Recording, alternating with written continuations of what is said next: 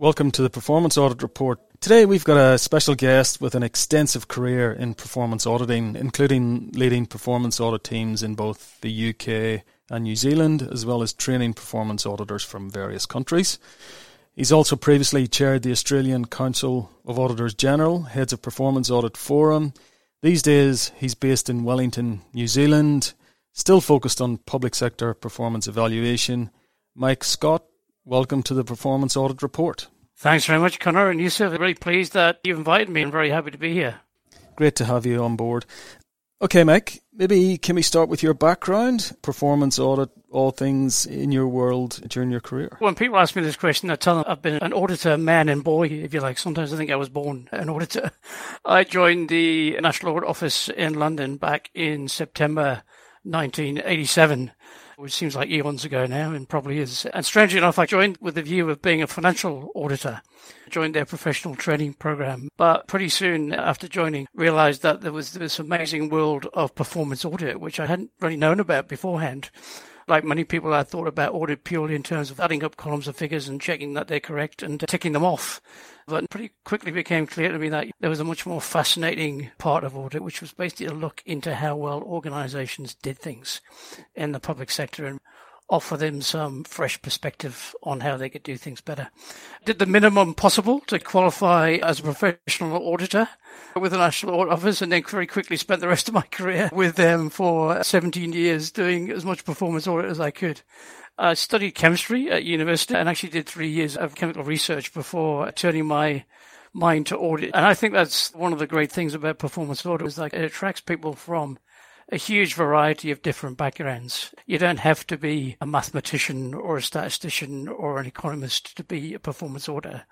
You can be, but I've worked with performance auditors who are nurses, historians, archaeologists, a whole range of backgrounds. Performance auditors can come from any sphere or discipline, in my view. It's the curiosity that they bring with them, which is really what draws them to performance audit, I think. So 17 years with the National Audit Office in the UK.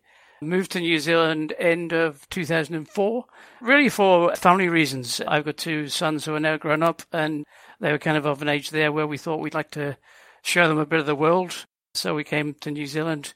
I was lucky enough to secure a job here with the Office of the Auditor General and spent 15 years, about 12 of those as the Assistant Auditor General responsible for performance audit, before moving to the other side of the fence and spent a couple of years working with the police here as the manager of their performance, doing some fascinating work actually with the police, kind of helping them to think about their performance in a different way. Police traditionally have thought about their performance in terms of counting things, counting people, counting offenders, counting crimes. So we helped the police here design a performance framework which was much more based on what difference they were making for the public in New Zealand in terms of improving the public's safety, much more focused on what they deliver by way of outcomes for the public, and less in terms of law enforcement. And then, last couple of years, last 6 months actually, I've moved to the Department of Internal Affairs here, which is another fascinating organisation to work for. Whole range of activities from regulating charities, working with local government on the provision of water services in New Zealand, through to obscure things like management of ceremonial flags. And I think they might regulate dog licensing too. But a fascinating organisation in terms of a variety of work. And I'm really enjoying the time here too. I've kept my hand in the last few years on the performance audit side because I'm so passionate about it, to be honest. So I've worked with the Australian Council of Auditors General, managing their training program for the last couple of years and also helping link together audit officers in this part of the world in terms of sharing practice and capability development. Thanks, Mike. So you mentioned there moving from the Auditor General's office to the line agencies to help them work on their performance evaluation and improvement. Have there been any differences you've seen in terms of the approach you've used or skill sets you've needed between those two different types of organisations? Some, but actually a lot of commonality more than anything else. The discipline of assessing the performance of an organisation is pretty similar whether you're looking at it from inside the organisation or outside the organisation, I think. You're looking for the same kind of attributes in terms of the way in which performance is measured. So the indicators of performance, more focusing on the output and the outcomes end of things in terms of what difference the organization is making, as well as whether the organization is actually performing efficiently in terms of the way it does things. My reflection on moving from looking from the outside in to looking in out would be that it's reinforced, if anything, my view that as performance auditors, it's really important to have that sense of realism in what we're actually recommending to public organizations in terms of what they can do, in terms of how they can improve their performance. Recommending that the agency puts in place a performance framework, for example, sounds like a pretty simple thing to do, but to actually put that into action requires a significant level of investment and thought about what the outcomes are which the agency is aiming for in the first place, which might not be that well defined and actually need some considerable effort and engagement within the agency to work out very clearly what the outcomes are. Once you've got your outcomes clear, thinking about, well, what are the levers which the agency can pull internally to actually drive those outcomes? And how can you actually design some measures which enable the agency to understand how well it is using those levers and how it can do things differently to improve? So I think that the kind of realism in terms of offering practical, really useful recommendations is my overall reflection, I think, from moving over to the other side. We've seen performance audit from various perspectives to audit officers for a long time, and then more recently, as you said, from the outside, but also a little bit from the inside with ACAG.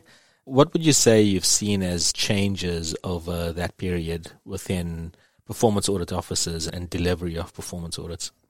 I might start, Yusuf, just by saying what I think hasn't changed, because I think what hasn't changed in the time that I've been doing performance audit is the desire of audit officers for their performance audit functions to make a difference and actually to add some real value by recommending improvements to how the public services can be delivered, or by providing assurance to Parliament and the public that actually things are in good shape and services are actually being delivered pretty well.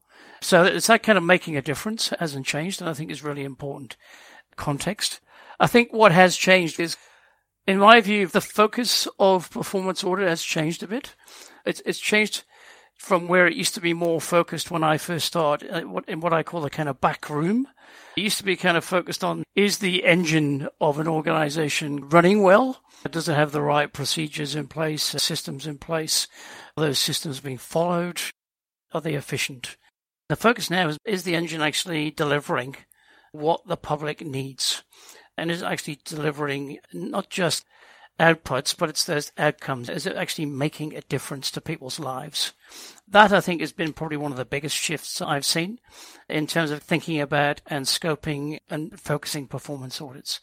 And I think that's a really positive change, because it means that audit officers are targeting their performance audit functions in a way that they have real benefit and value in terms of change for the public, which is what performance audit is ultimately about. It's also brought about some changes in the way the work is undertaken and the evidence that's gathered. It's broadened the range of evidence that I think audit officers need to come to an opinion and a view. If you're just looking at the engine, you can look within the organization for the information, the performance data, the evidence you need to actually assess whether the engine is running well. But if you're looking actually, is the organization delivering for the public, then you're looking more outward to how do we bring in the lived experience of the people who are receiving these services, and how do we capture that and represent that in a way that it actually adds to the value of the audit, because it can be very compelling and it tells a much richer story if you can tell it from the point of view of the person on the receiving end. And it really adds a huge amount of insight, and because we can add that service recipient view to what we know from what we see inside the organization, and we can put the whole picture in front of Parliament in terms of how well this organization is functioning and how well it's delivering. So I think that's been a bit of a shift. The availability of data is another thing, and the power of using data, I think. Lots of the early audits I used to work on were primarily based on looking at documents, interviewing a few people, but there wasn't anywhere near the quality of data and information that there is available now. Actually looking to that data and thinking about what that data can bring by way of added insight to audits is another area which has changed. I know that now an area of focus for most audit officers in this part of the world anyway is, I think, in the recommendations in particular, is largely determined by how well the auditor understands the issue and understands what the root causes are of the performance that they're seeing.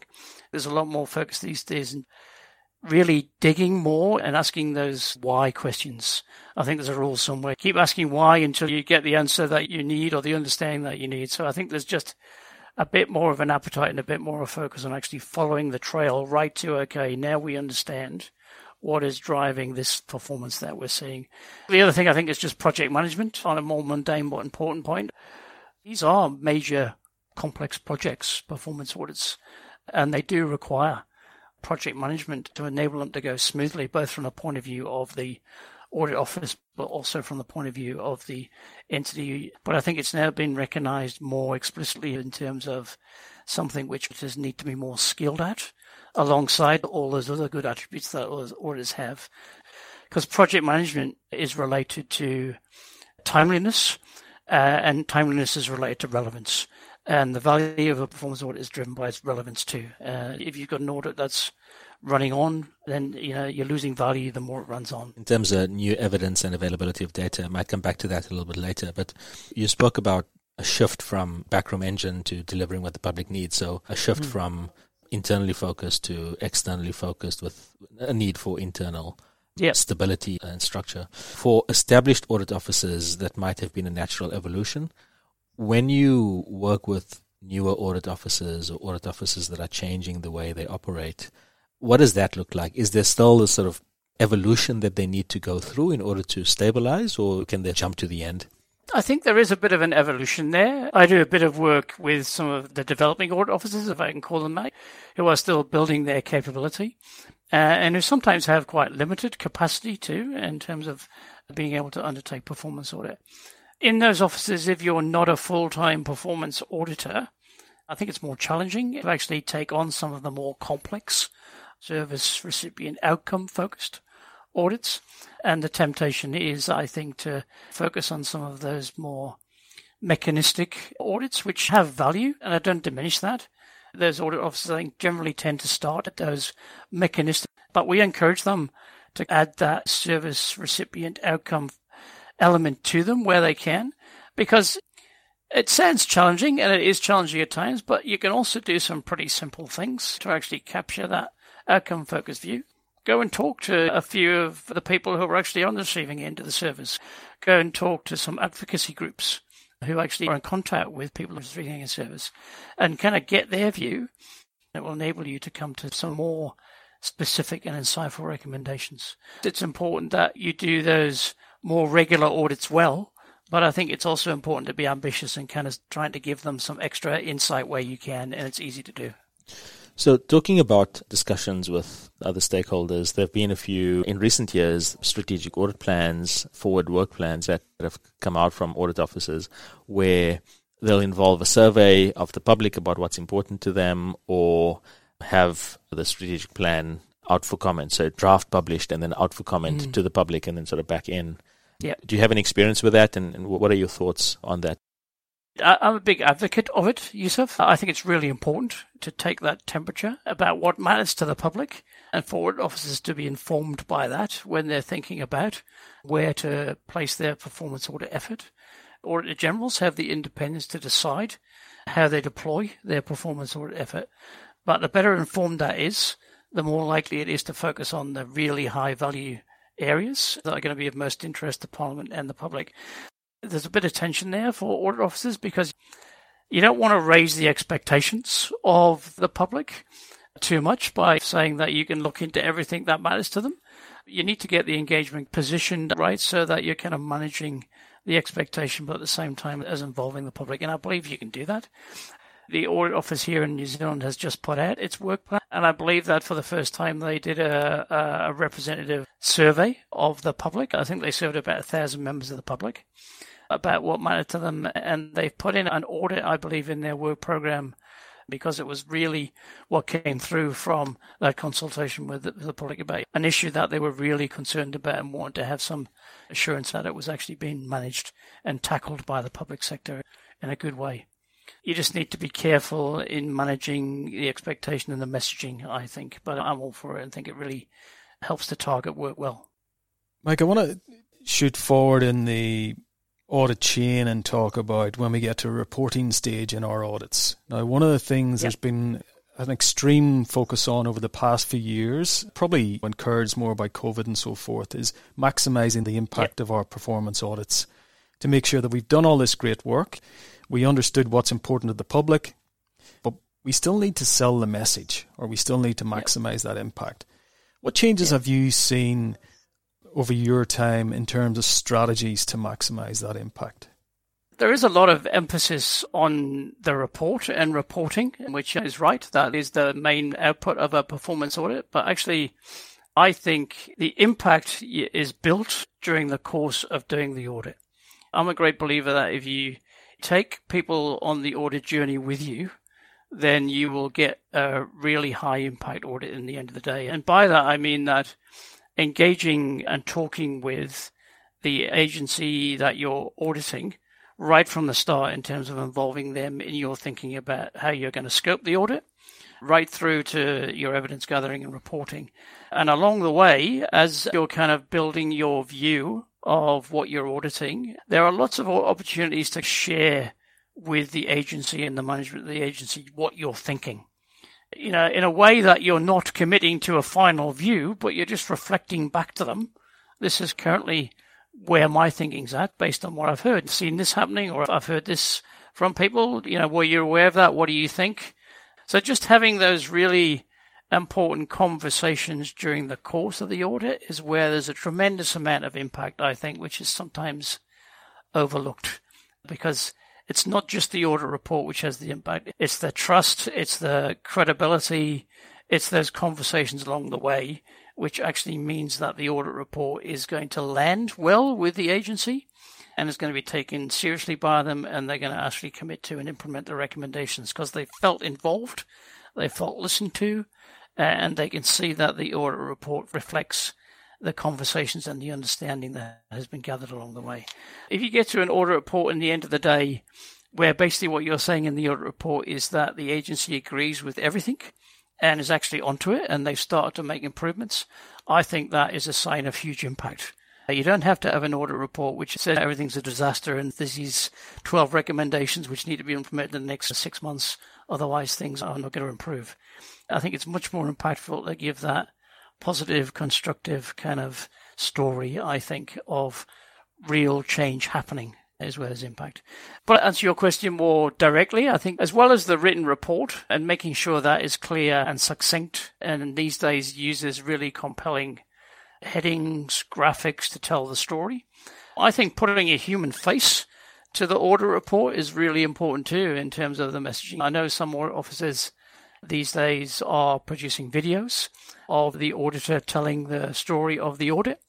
That's very impactful because having the face of the auditor and the person there telling the story of the audit, you just pick up so much more by way of tone, language, emphasis that adds to actually the richness of the view. So I think that's a really positive step. If I could say a bit about what I think might add to that, adding the view of the agency that's been audited, having someone from the agency talk about the audit report alongside the audit could be really powerful in terms of just reinforcing the messages from the audit and the value the audit's had.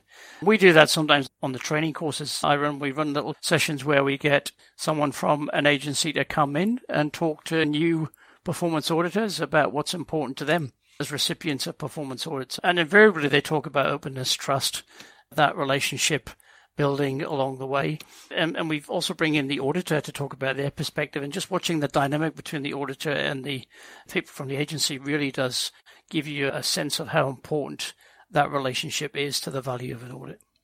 One of the common criticisms we hear about audit generally, but also performance auditors, is that you came in, you did this thing to us, you didn't understand our business, you've called out what we consider as a service delivery agency reasonably minor issues that are going to blow up and cause lots of problems for us. Yep. Do you see there's any need or any scope for performance auditors to better understand or have a better appetite for underperformance, or recognizing that versus major underperformance? I think what you're touching on there, Connor, is balance, really. And I think it really is important for audit officers to be balanced in the way they report their findings. I think it's really important for them to not just report where there might be minor or major underperforms, but I've never done an audit yet where there's not something positive to say about something that actually is being done well. And I think it's really important for audit officers to balance their reports in that way. My experience is that most audit officers now are just focused on what are the most significant issues in calling out underperformance. And they get it pretty right, I think, in terms of the way in which they highlight those really high priority, high urgency issues. You'll not always get a complete agreement between the auditor and the agency about what is and isn't really significant underperformance or minor underperformance. That goes back to the importance of having those good conversations along the way, because it will flush out where the audit office and the agency is a bit apart, and it will provide the opportunity for there to be a good level of debate and conversation to give understanding about why there might be a difference of opinion, and for the agency and the audit office to come closer together.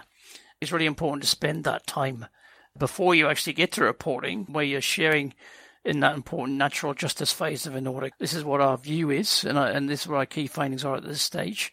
What do you as an agency think of this? What do you an agency think are some of the issues or context that we need to take into account that we might not have reflected so far? But ultimately, that's the judgment of the auditor, and not about whether it makes it into the report or not. But I think having the conversation itself builds that trust between the agency and the auditor, and means that even if the agency doesn't completely agree with it, they will still have felt that they've had the opportunity to debate it, and they will take on board what the Auditor General is recommending. And on the minor discrepancies, that's where I think the value along the way really counts for me, because I see those conversations during the course of the audit as opportunities to just say, look, we found this. We think it's really important that you think about this, and it's not ideal. We don't think it's significant enough that we're going to put it in the report, but nonetheless, we're giving it to you now and reporting it to you now so that you can actually do something about it. So those critical discussions you have during the audit, so that you end up with a report that is balanced, and you've worked through the issues and you've gone on the journey with the auditee, those negotiation skills, or being able to put your point forward and listen to the other side, is that something that can be taught? I think it comes with experience, and I think it comes back to having an open mind. I mean, I think it's really important for auditors to be open-minded, particularly for auditors coming fresh to performance audit, and I suspect financial audit too. There's a fear of getting it wrong, and a fear of stating your opinion too early, if you like. That's a bit of a challenge that people just need to get over, because yes, auditors need to be credible. What auditors report needs to be absolutely right. But along the way, when you're having those negotiations or those critical conversations, you don't have to go into them with a fixed position. I think you need to go into them with confidence that you've got evidence to support what your position is. But at the same time, you need to be open to listening to the view of the chief executive or the senior management team about how they think your view just might need to take into account some things that you might not have considered. It doesn't mean you've got it wrong. In fact, it means quite the opposite in my view. It means that you're doing your job and responsibly taking into account all relevant views and ensuring that you've understood what you've audited before coming to a final opinion. It's a combination of an attribute that you're looking for when you recruit performance auditors, people who are open-minded, but a skill also that you build through experience. The more of those conversations you have, the more you realize the importance and the value of listening and compromise where compromise is needed. Switching a bit from some of the softer skills, if you like, to slightly harder skills. You mentioned earlier that there's a broadening in the types of evidence, availability of data, the power of using data. There's lots of different approaches to using data within performance audit, particularly structurally within an audit office. You either have a sort of centralized data team that does all the work, or performance auditors are skilled up to use data themselves. Which of those do you see working, or do you think there's potential for both of those to exist? I think there's potential for both to exist, Yusuf, and I've seen both working. You can be both a skilled performance auditor and a data scientist.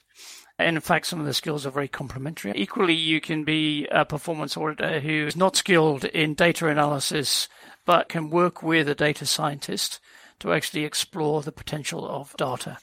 And it is another hard piece of audit evidence, if you like, using data.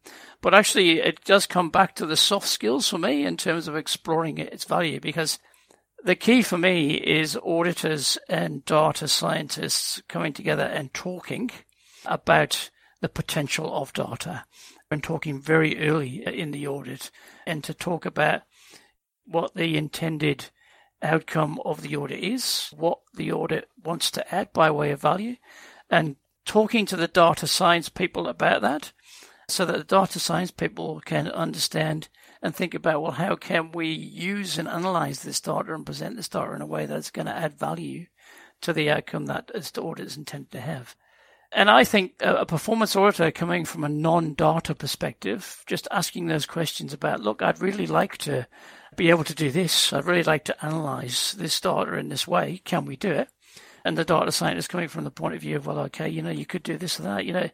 Meeting in the middle, you get a really good result. I think sometimes people think they talk different languages, but I don't think they do. They just need to talk about the objective and keep the conversation at that level rather than digging into the technicalities of it. It's kind of about idea sharing is what it comes down to me. Both the performance audit, the data science sharing their ideas, and you get some really innovative ways of examining and using data. A follow-up from that related to people and skills. There's what is well recognized as a resourcing challenge globally at the moment, over the last few months anyway, maybe even a bit longer.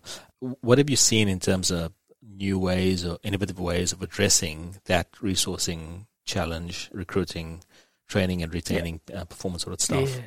I always think it's useful not to mention the word audit in your job advertisement. Strangely enough.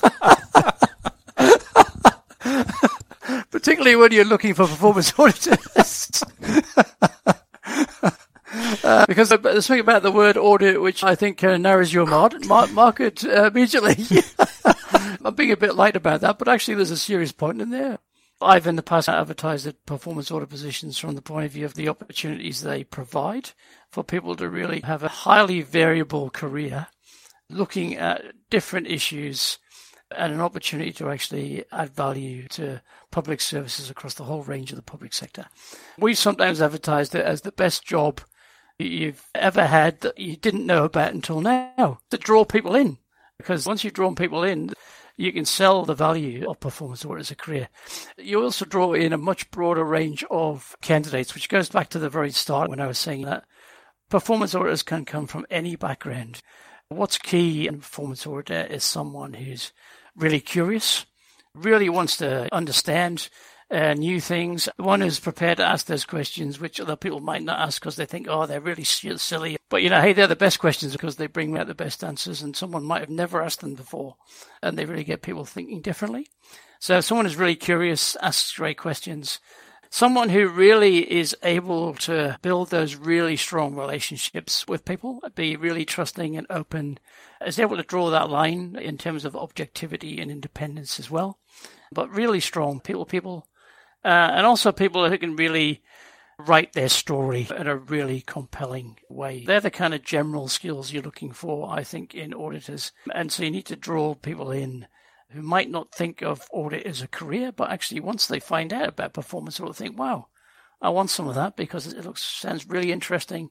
And actually it's going to give me a real opportunity to actually develop a broad range of skills and to add a lot of value. The other reflection I would have, I think it's really important to support people in making good judgments, but also making imperfect judgments and mistakes along the way, because that's how people learn.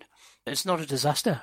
It's part of the journey of doing a performance audit, is to gradually build your understanding and work out where your judgment is and not give it too early. So it's really important, I think, in terms of retention, just to provide those opportunities for people to use their initiative, exercise their judgment, and help them in doing that, accepting that they're not always going to get it right first time, and that you can support them in actually coming to a final view in the end of the day. Some of those recruitment challenges may be being exacerbated because more and more audit offices are getting a performance audit or an evaluation mandate. So that remains a challenge. However, on the good side, that means there are more performance audit reports being published. Yep. Be interested to hear, Mike, are there any reports recently or in the past little while that you've seen that are interesting or where topical issues have been addressed in those reports? The whole COVID pandemic has produced a whole swarm of audit reports, if you like, across audit offices, which have been a bit different. It's meant that audit offices have become more agile, I think, in looking at issues. Some of the almost real-time auditing there has been of rollout of vaccination programs and the effectiveness of some of the support payment arrangements that have been put in place. They're great examples of audit offices exercising a bit of agility and acting quickly and early to add a bit of value to help things go right, rather than after the event point out where things have gone wrong. There's a lot of learning for audit offices in those COVID response audits, and it's one of the things in the Australasian Council of Audit Generals community sharing a lot of practice on recently. One which is not so recent, but I think I'll just kind of touch on because I thought had a high level of value when I was in the audit office of New Zealand. There's a series of reports we did on the police about cultural change in the police, which is kind of a really interesting area to audit too. You know, it gets in more into that outcome end of things, but it's also a bit of an intangible. How do you assess culture in an organisation and work out whether it's changed? Because the police had a Royal Commission of Inquiry on police conduct a few years ago here in New Zealand. There was a whole raft of recommendations, and the audit office was asked to monitor the police response. So we did about 4 reports over 10 years, progressively looking at how is the police approaching changing culture and whether their culture has actually changed. I don't think there's many things you can't audit from a performance audit point of view. There's some audits where you can more easily identify what your performance expectations are, and some audits where it's more challenging. It was certainly more challenging in the police culture space to work out, well, okay, what are the hallmarks of police culture that we're going to look for? But you can still, as professional performance auditors, come to a professional judgment about what a reasonable set of performance expectations is in most situations. In the last of the 4 reports we did, the ultimate test for us was there was a cohort of people who worked for the police 15 years ago who are still in the police. Let's talk to them. What was it like 15 years ago? What's it like now? And what are you seeing different?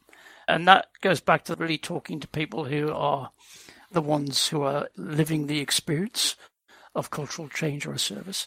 By those conversations, we were able to get a really good sense of the way in which the culture has shifted, as well as talking to people outside of the police in terms of what have you noticed has changed in terms of your interaction with the police. An interesting audit and illustrates that even the most challenging areas are ones where you can do a well-judged, reasonable audit. If anybody wants to reach out to you or understand more about your work or the work of ACAG, what's the best place for them to find you? Yeah, look, you can find me on LinkedIn. Reach out to me via LinkedIn and I'll be very happy to follow up and help in any way I can. Excellent. Thank you very much for joining us on the Performance Audit Report. No, it's been a pleasure. Thanks very much. Yeah, thank you. Thanks, Mike. The Performance Audit Report is produced by PA Reports, the Performance Audit Research Division of Risk Insights. PA Reports helps streamline and accelerate your performance audit research, bringing to you relevant insights that can help your audit get off the ground faster.